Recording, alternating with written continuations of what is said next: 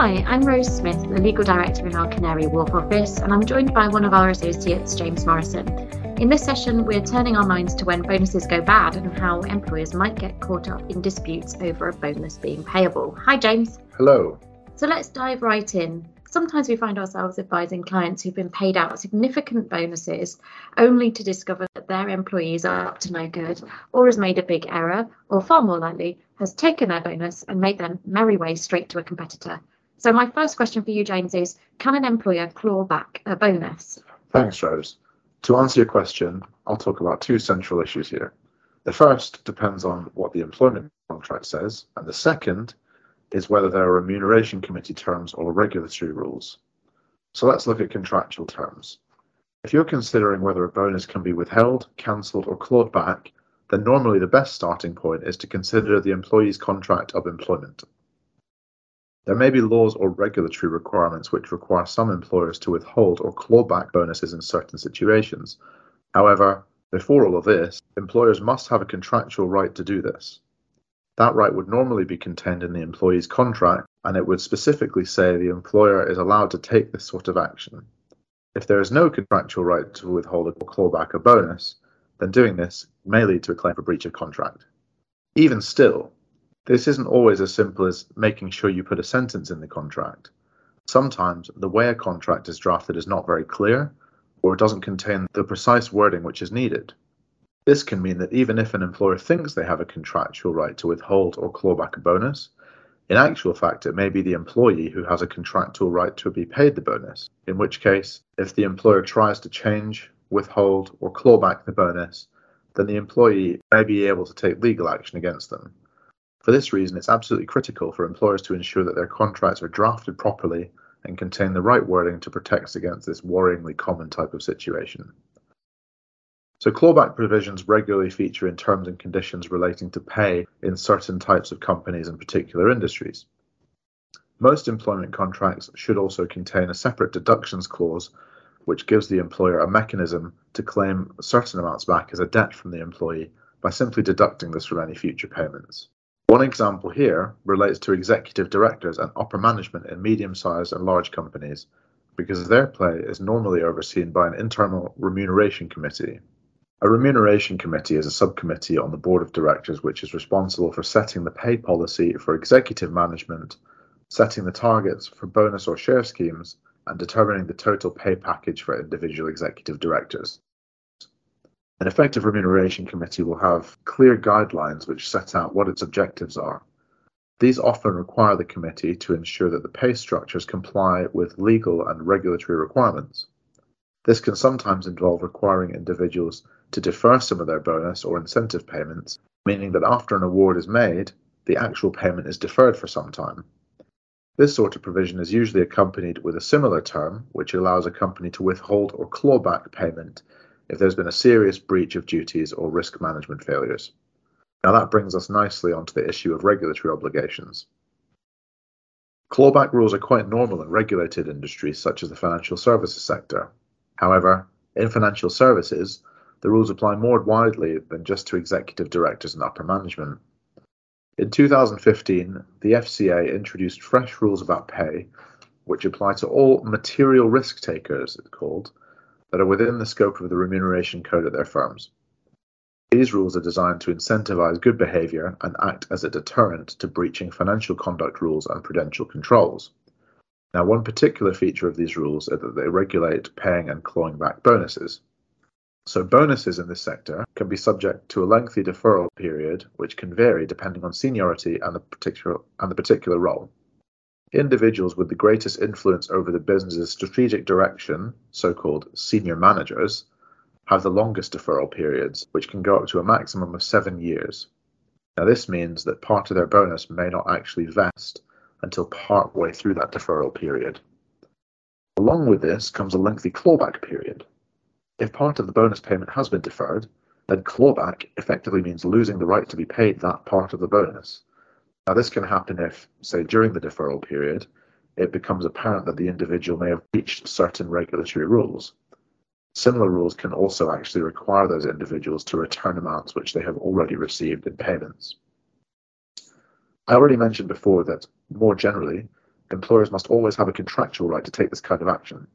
So regulatory rules actually reflect this because they require firms to ensure that they have appropriate internal rules and contracts in place which empower them to claw back bonuses.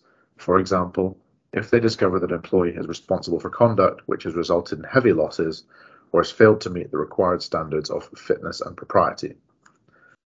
So under the new rules, the clawback period can also be extended by up to 3 years, meaning a total of 10 years for senior managers who are subject to any continuing internal or regulatory investigations. This is one of the ways that the FCA regulates individuals' conduct and overall culture in the financial sector. If there is reasonable evidence of employee misconduct or material error, then the individual risks forfeiting some or all of their vested or unvested award. Thanks, James. You quite rightly mentioned that the contractual drafting has a huge part to play in what can be done when things turn a bit sour. So, Rose, please can you talk about whether it's possible to dismiss someone to avoid paying them a bonus? This is a really good question, actually. It can certainly be very tempting. I'm afraid that once again, we come back to those contractual terms. These are really going to be your starting point when considering any contentious bonus situation that might arise. An early question that comes up is whether the bonus is in dispute is discretionary or contractual. If that's something you aren't clear on, do have a listen to our other session on discretionary bonuses, which again, I'll link below. So let's talk about dismissal to avoid payment of either a contractual or a discretionary bonus. Most bonus clauses are drafted so that an employee is not actually entitled to a bonus if he or she is not employed or is under notice at the time when the bonus is awarded or paid. Now, that's not necessarily problematic in and of itself, but courts have given short shrift to employers who have used dismissal as an extreme mechanism to avoid paying a bonus payment. The courts disapprove of this approach on the basis that it contravenes, most likely, the employer's duty of reasonableness to the employees. If it's found that the decision to terminate employment was unlawful or that the employee's employment was terminated in such a way to avoid it having to pay out a bonus, which amounts to bad faith, was irrational or perverse, or was in breach of the implied term of trust and confidence which exists in employment contracts, then the employee can claim the lost bonus as part of their lost earnings, in addition to claiming compensation for loss of salary until such a time as they find a new role, and potentially making claims in respect to the fairness of the dismissal itself. Employers therefore need to tread carefully when terminating employment in circumstances where there's a bonus to be paid or expected in the near future, because such an entitlement can actually significantly inflate the value of any claim arising out of that dismissal. Now, dismissal before bonus payment is definitely a tactic for trying to avoid payment altogether. But what happens if there's a dispute over the actual amount of bonus to be paid, James? There are a few tricky issues which can arise when there is a dispute over the amount of bonus which has been paid. This can range from everything from making a formal complaint to bringing formal legal action. So I'll briefly go through some of these in turn. An employee may begin by complaining to their manager or HR, either informally or by raising a formal grievance. If they raise a grievance, then the business will have to investigate it properly and deliver a decision which the employee has a right to appeal. If by the end of that process the employee is still dissatisfied, then this can lead to more serious formal legal action. Now, one example of this would be bringing a claim for constructive unfair dismissal. So if an employee has over 2 years' service, then they are protected from being unfairly dismissed. If a dispute arises about their bonus, whether it has been underpaid or withheld entirely, then that may entitle the employee to resign and claim that they have been constructively unfairly dismissed.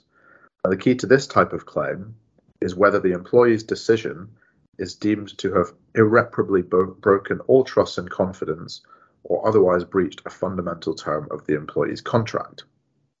If successful, the employee could try to recover any lost bonus as part of their total loss of earnings.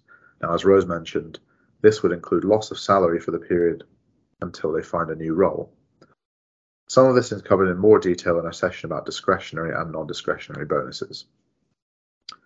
Another example would be bringing a claim for breach of contract. If an employer wants to vary or withhold a bonus, then they must have a contractual right to do so, as I've said.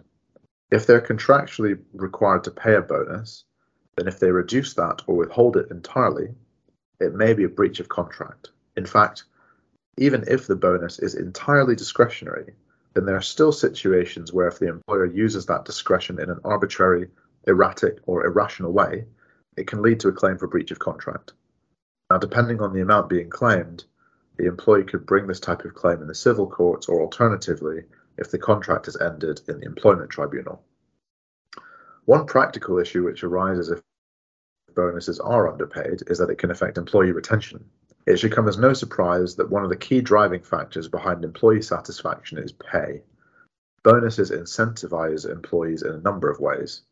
One of these is by motivating them to stay at the company, because this is usually conditioned for actually receiving a bonus for the previous financial year. If bonuses are suddenly reduced, then it can, and does, lead to much higher attrition rates, as there's less reason for staff to stay with the company. Keeping with this practical thinking, Rose, can you tell us what actually happens when an employee brings a claim for the fact that they have not paid their bonus? Yes, well, the usual course when enforcing a bonus is to do so via a breach of contract claim in the county court or the High Court. And this is because damages for breach of contract in the employment tribunal are limited to £25,000. And often when a dispute arises, it's over far greater figures than that. Now, in the county court, it could be as much as £100,000, and in the High Court, the compensation is actually limitless. So this makes it a much more appealing place to bring the claim. A key consideration when bringing or defending a claim for loss of bonus or breach of contract in the county or High Court is that the successful party can recover their legal fees from the losing party. Now, this is quite different to the employment tribunal, where the usual position is that each party bears its own costs. As an employer, consideration needs to be given to whether the sum claimed by the employee is sufficient to warrant defending it and risking having to pay the employee's costs if they are successful, particularly if they're an ongoing employee who you see any value in keeping in the business and keeping happy. So I think if you're an employer and you receive pre-action correspondence which threatens a claim in the county or High Court, then serious consideration needs to be given to the ramifications of this in respect of costs and more generally, particularly since if proceedings are issued, the employee's costs can be recovered from that point until the matter is resolved. So careful consideration needs to be given to the legal merits of the claim, which will include an assessment as to whether the bonus payment is contractual or discretionary, before devising any response and a wider strategy around how to deal with the issue. That's all we've got time for in this session. Thanks very much for joining us. Thanks, James.